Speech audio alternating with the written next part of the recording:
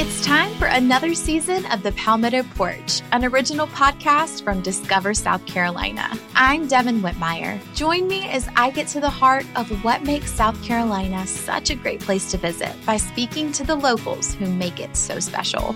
Premiering December 5th, find The Palmetto Porch wherever you get your podcasts. And for more information about our show, visit scpalmettoporch.com.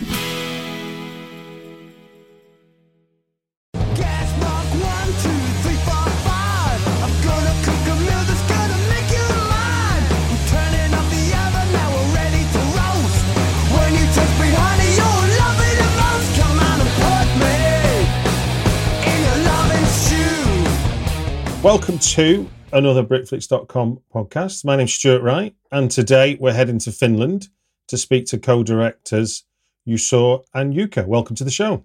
Thank you. Thank you very much.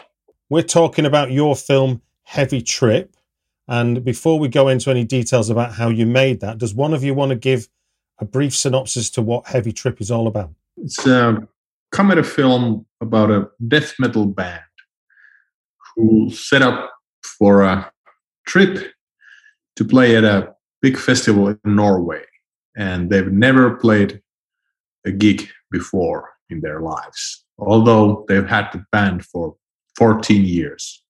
that's the very short version. And it very much turns into I think I'd call it like a coming of age as much as it is about a rock band, yeah? Yeah, I guess. Yeah, it's a story of these guys finding themselves. With a liberal amount of absurd comedy. Yeah. Yeah, some of that too, yeah. What was the kernel of the idea that sort of led to Heavy Trip becoming a film that I saw, just last week? So we had a really good time making a short film called Impelled Rectum when we were studying in school. And after school, we started, we knew we wanted to make movies. So naturally, we started writing a sci-fi movie about Jesus in a post-apocalyptic future.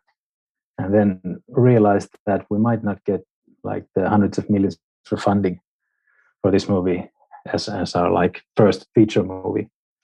So you got the idea about the short film we made years before that. We had a lot of fun doing it, and because we live in the metal capital of Finland, Oulu, we had done a lot of music videos for metal bands. So the themes were present in our work. As soon as Jukka said that we might have enough stuff here for a feature movie, I instantly thought that this is a good idea. There's so much stuff to write and say about metal music with images and quirky people, and I don't know. Do you want to add something here, Jukka? Yeah, well, the idea kind of. I'm not. Juuso is our actual metalhead. I'm not really a big metal fan. I do listen to it, but not like that. But what was the idea in the beginning that was kind of interesting for me is that we have people listening to metal music, and my experience of those guys is usually that they're pretty gentle dudes, really friendly, and they have some really nice characteristics which are really in a contrast to the music what they make. I think that was one of the there's something interesting here. We have these really nice dudes who look really scary, and to listen to this music that sounds even scarier. Yeah, I think that was one of the main points where it started. And like Juuso said, there's a lot of metal bands in the city we live in, and we were making music videos for those bands, and that was the experience we had. What a nice dudes, how nice guys, and so friendly and kind of gentle feeling guy. And there's something funny about you can scream on stage, but then you can be a really quiet and shy person off stage. And there's like Jukka said, there's a weird contrast with like the really, really nice, funny people doing loud, violent music. I'm reading a book at the moment called Satanic Panic, which looks at the 80s period of Satanic Panic in America. And the section about music is really, and movies, is really interesting because the 80s was full of, the rock metaler as the outsider, as the embodiment of evil. And then there'd be a kid who would be, into rock music, and he'd be the outsider of the town. But in your film, I thought was interesting as a contrast is your band are quite cool in amongst themselves, and the kind of people that ridicule them are the numbskulls, are the idiots of the place. Yeah, we wanted to set the guys to some place where they're kind of outsiders, which they are, and we wanted to kind of give them a setting. I'm from a small town myself, so kind of know that set of mind that people have in those places. Also, we didn't want to demonize the people too much, that there are some people who kind of give the boys hard time. But like, yeah, it's being in a metal band and like growing your hair long. And you definitely may stand out in a small town, even in Finland. And this has been even in Oulu. And this has been funny. We've been touring a lot of festivals back when it was still possible, and we went to a lot of countries, and a lot of metalheads came to see the film. And like one of the questions in many countries, like we went to Romania, we went to Israel, and there's like metal fans from those places that where the metal fandom is pretty obscure, like in Israel. And the guys were like, they've heard that Finland is like a metal capital of the world. We have like a promised land of metal. Promised land of metal. We do have. We have the most metal bands per capita in the world is in Finland. So these people, like Israeli youngsters, metalheads, and they were like, I thought like everybody in Finland listens to metal, that you don't have to listen to this like people throwing slurs at you for having the long hair and stuff like that. And people were kind of like, they were disappointed because they thought like in every town in Finland, everybody is a metalhead. So this was something that we found out about being a metalhead outside of Finland. Why is there such an affinity with metal in Finland? I don't know. Maybe it's the sunless long winters of darkness and depression. I don't know. I've heard the question many times, but I don't really have an answer. Because I'm more familiar with my wife's family's from Norway, and obviously Norway has an affinity with black metal for sure. In terms of what happened during the late 80s, early 90s. And that was a phenomena that was sort of to one country. And a lot of people talked about the fact that it was related to the long winters and the short summers, and that was your music reflected it, as it were. Yeah, there's probably some studies being done, but I've not heard what are the actual answers to these things. I don't know. It's something about, I think we're kind of Finnish people, a bit melancholic. I think that comes from the eastern side of Finland. And I don't know what's the rest. Yeah, it's an interesting question. I have no idea. I think it's just, in the 80s, like metal or rock, hard rock, whatever it was called at that time, it really hit Finland hard, and like bands like Metallica and Megadeth were really big amongst the young generation, and a lot of those kids set up their own bands. And I guess like people setting up bands give an example to other kids. Okay, let's let us set up a band. I think it just kind of grows by itself. When you're expanding this story from your short Impel Rectum, which obviously for those people that obviously Impel Rectum is obviously that is also the name of the band in Heavy Trip, which I'm guessing is why you called the short film the name. What were some of the storytelling challenges, sort of expanding the short format into a feature format? Ooh, a lot. Well, I think we took very little from the short film we made, mostly the characters. Mm-hmm. The story is completely different in the short. It was in the short. The story was that they have this really underground death metal, black metal, whatever band that takes itself really seriously, and the vocalist in the band was a big fan of these artists whose music is kind of Finnish Schlager music, which is completely not streetwise. So it's the other. So in that film, the main character, who's the vocalist, doesn't share his secret to the other band that he really loves this other genre of music that is completely not metal. Yeah.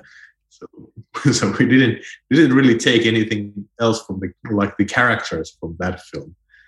So we started pretty much from nothing, from like an empty table. I think the idea was that I think the first thing we wrote down is we want to make a feel-good film about the death metal band. So that was the idea, to make it like feel-good films are something that are not really made in Finland so much. Okay, the melancholy gets into the films as well, does it? Finnish cinema tends to be bit on the dark side of things. Yeah. What was the saying that if you're not sure about whether you should kill yourself or not, go see a Finnish movie and I don't know what the punchline was. My last before your film, my last Finnish film was the one that played at Cannes, the Dogs Don't Wear Pants. Oh yeah, I haven't seen that one, but heard a lot of good things about it. Which fits the model. It's about a man who loses his wife in the first 5 minutes, and he descends into S&M as a way of coping with his grief of the loss. Yeah, I thought that was pretty funny. Okay, I think that it had a positive vibe. No, the outcome was really positive, but yeah, its first half of it was not a happy place. Some of the choices you made were really for me were really inspired in terms of using that small town backdrop and the heavy metal, because once kids dress up in the biker jacket and the long hair, it's a fairly easy uniform to get into, and that's already in contrast to town. But then for the lead singer to be cycling around on an old bicycle, it's just funny in of itself. Just those moments is like, he's not riding in on Hell's Chariot, is he, when he's knocking about town? I mean, and that's really simple ideas that really enhanced your belief that, there was a very great separation between what they did in the barn and then the rest of their life in the village. There's not really any fantasy about riding an old bike in the countryside. Like a lot of feedback I've heard is when you're in a band, when you're in a metal band, and when you live somewhere that's not a capital city, and there's a lot of small towns. So when you're a small town metal band guy, you always ride like a crummy old bike to like band rehearsal. So a lot of musicians have related to riding grandma's bike in those scenes to between home and where the band is. So, but what I mean by that though is there's for your character there's no pretensions of trying to be cool, as it were. There's no rock star pretensions to it, is there? No, and I think one of the main issues with the film, which makes it, I hope, good, is that these guys are really sweet. They're really sweet and they're really enthusiastic about their music. And I think one thing that makes metal music a good subject here is that I think playing metal music is like playing jazz or some other music where there is very little, let's say, economic potential. So you won't get rich or famous by playing some really niche metal music. So, and I think that proves that our characters are doing it for the love of the music, and they are really into it, and they really do get kicks of that music, and they're not really kind of, okay, let's set up a band so we can get girls, or we'll get rich playing this music. And I think that makes metal music a really good subject. From the look and feel of the film, with conversations with his in terms of cinematography, talking to, is that Harry Rat? Do I pronounce that Harry Ratti? Yeah, Harry Ratti. What were your conversations about the look and feel of Heavy Trip? It needed to be like a colorful and summery and warm and timeless and kind of vintage. Like we would try to avoid stuff that'll link the movie's time to like something that we know that we didn't want to like show high tech stuff, and I think a lot of the cinematography was also like we had to shoot with a very small budget, so like even that's been thought of. Like a lot of action takes place in like wide shots, and we tried to do as much as we can with as few as shots as we could, because we didn't have a lot of money. What? So then so basically fewer shots gets you to the end of the film quicker, so to speak.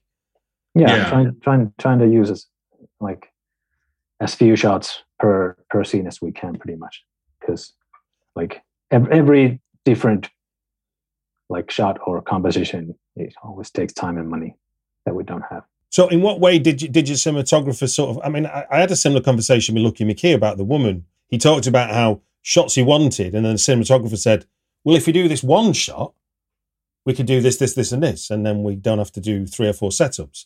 Was there any examples like that you could talk about?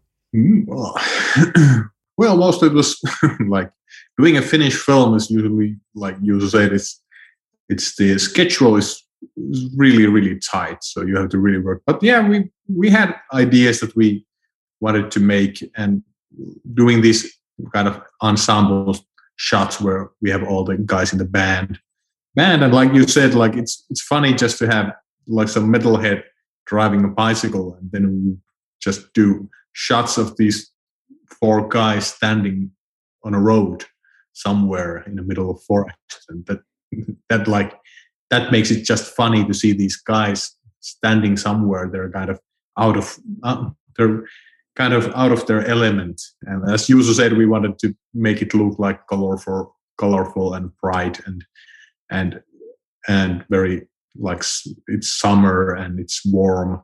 And that's also a strong contrast to the music that these guys portray. So they're clad in black, and one of them has a corpse paint under his face, and like putting these characters in a really kind of mundane environments kind of creates comedy in itself. And I think we're used to seeing like metal stuff that's desaturated or tinted blue or black and white, something like that. So it was like we wanted to put as much color as we can, because watching a lot of metal music videos, they're not very like cheerful and colorful. Talking of color, how many buckets of blood did you use on this film? I think it was pretty much, well, it's mostly that one scene that we had to have. But it was a lot. It was a lot, yeah. It was a whole barrel. Syrup and I don't know how many 100 liters, or I think you talk about gallons there, but yeah, it was a lot, and that was something like, I think they used like some kind of food dye, and then they use syrup to get the like thickness. In terms of you shooting on a low budget, as we get into the sort of second half and into the final act of the movie, you really pump up the action. You know, there's a lot more people involved. There's a lot more going on. You know, for the first half of the film, we're very much in rooms with people. It's conversations. All right, there's the little gig scenes and stuff, but essentially it's quite controlled. But then you suddenly branch out and we've got car chases, we've got weaponry. So what were some of the challenges for achieving some of the more high octane elements of the film on a budget you were working to? And have you got any tips and tricks for achieving a lot with a little? Avoid Norway. Yeah, Norway is really expensive. Yeah, I think it's avoid Norway. Why? Yeah, I think it's the number 2 countries where things cost a lot.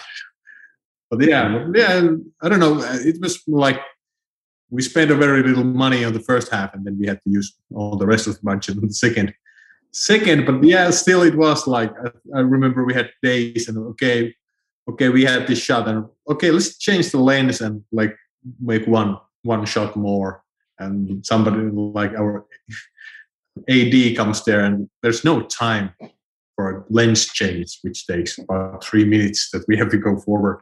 Okay, now we're not okay. Let's go. It's just like stuff like that. But yeah, it was big, and we have a lot of crew in Norway, and we had extras, and we had stuntmen, and we have VFX coordinators and stuff like that. So we had those few days that we made all the big explosions and cars falling down and people shooting guns, stuff like that. So those were the big days.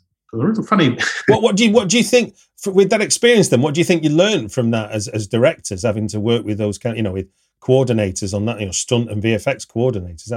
What did it teach you about film? Well, you need to do your homework really well, and you have to it's all done in pre-production, really. But you just go there and do the film. You're kind of just executing the schedule when you're on set, which is of course kind of boring, but you do all the creative decisions in the pre-production, and you have to be really kind of decisive. Okay, we're gonna do storyboard, and we're gonna do these shots, and we're gonna do them just like this. So there's very small scale to kind of be creative on these budgets. It's absurd when you hear they were shooting this film and they shot this scene for 2 weeks or whatever. Like we have an hour and a half. It has to be done in an hour and a half. It's absurd that you hear, okay, Kubrick shot this thing for 2 months, and like not here. Kubrick would never make films in Finland, or he would have probably made one, and then he ran out of money, and then they drove him out. Yeah, it became a short film. Yeah, it became a short film. Yeah. Well, the thing with all the VFX stuff and like that, it's you have to kind of plan ahead. And we, of course, me and Juuso, we're doing a lot of CGI stuff with music videos and short films and commercial stuff and like that. So we were familiar with all the how they use them and how they use green screens, and we kind of understood the basics. So it was easier for us. So okay, we need this shot, and then we need the background plates. And I think it's one of the darkest days. And we're shooting in Norway, and we have like 60 people coming to Norway. It's hugely expensive. We have like a week to shoot there. We have these amazing like locations that we're gonna shoot in. We have these beautiful mountains in the background. And in Finland, we don't have any mountains, so it's very spectacular. Yeah, it's a myth. I've found out this. There's no mountains, is there really? Yeah. Stuff in Finland and Norway look completely different. So anyway, we're in Norway, and we've looked out these locations, and we're going out on a shoot, and that morning it's completely cloudy, and there's this huge mist, and you can't see anything. We go to the location, and in the background, you can't see the mountains at all. Yeah, it's like shooting So you could have been in Finland. Yeah. So what we did, we set up green screens in mountains of Norway, and we just shot green screens, shot all the stuff with green screens, and then we added the mountains in post-production. So we could have shot that in a backlot somewhere in Helsinki in Finland. And that felt so bad at that time. Of course, it was really nice when the post-production did their CGI stuff. You can't really tell those mountains are added in the post-production. But on the day of the shoot, it was so depressing being there. We can't see anything. I tell you what, it brings. Are you familiar with the phrase "Bring the if the mountain won't come to Muhammad, you go to the mountain"? Yeah. So you went to the mountain, and then you had to bring it. You had to bring it a second time. Yeah. So I'll have to disagree with Jukka about being creative, because I think like the lesson is that you have to be creative. So because when stuff goes to hell, you have to like figure out a way to like make it work anyway, or make the most of it, or like the mistakes that are going to happen, you have to somehow write them into the movie. So yeah, you have to plan things very carefully, but stuff is going to go wrong anyway, and then you have to like deal with it somehow. Yeah. Brian De Palma talks about that as being like a tunnel. He's like, once you start shooting the movie, the only way out is the other end of the tunnel. You can never come back. Yeah, it is true. Yeah, at some point it feels like a tunnel where you can't see the other end. You just hope it'll appear at some point. Yeah. Am I right? Is the final destination in the movie the festival in Norway? That's a real festival that you work with there? No. Okay. Completely made up. Yeah. And so you in your low budget movie, you brought in a load of extras to make it look like a festival. We brought in maybe like 80 extras. Well, hats off to you, because it seemed like a bigger event to me on the film. And then we used, what is that called? Crowd. Like duplicated the same people. Yeah. 1,000 times. Okay. Yeah. In the end, we had so we were shooting actually the outside. How was it? Yeah, we had like one exterior shot of the festival, which is, I don't know what it was. In Norway, we just saw it. I think it's like some kind random of oil fish factory or something like that. Fish factory or oil refinery or something that looked like, okay, that looks cool. And let's just take some drone shots of it. And then we just added some flames coming out of the pipes. And like, I don't know how that's a metal festival scene, but then we got some of the interior shots in Finland I think it was a big it's like a shipyard. Something like that. Yeah, warehouse in a shipyard. Yeah. It just gives me to say thank you very much for giving your time on the Britflix podcast. Okay, thank you. Thanks for having us. Yeah, we'll go back on writing Heavy Trip 2, which we were actually doing while we took this phone call. Yeah, sorry we were late.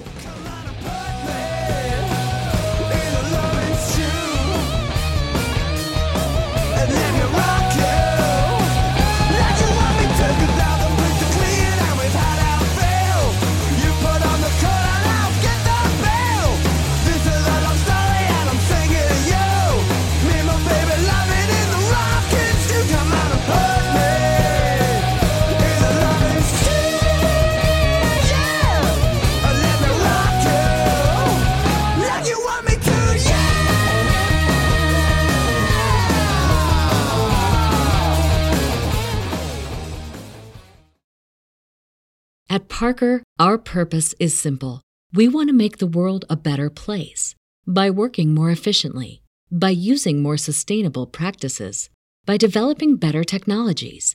We keep moving forward. With each new idea, innovation, and partnership, we're one step closer to fulfilling our purpose every single day. To find out more, visit parker.com/purpose. Parker, engineering your success. Hey y'all, Darius Rucker here. You know, a lot of people ask me, what inspires your music? And one of the big things is a strong sense of place. That's why I love my home state of South Carolina and want to share the awesome things it has to offer. From the beautiful mountains down to the sunny coast, it's got it all. Not to mention two of my personal favorites, great golf and amazing food. Come see why I love this place. Visit discoversouthcarolina.com.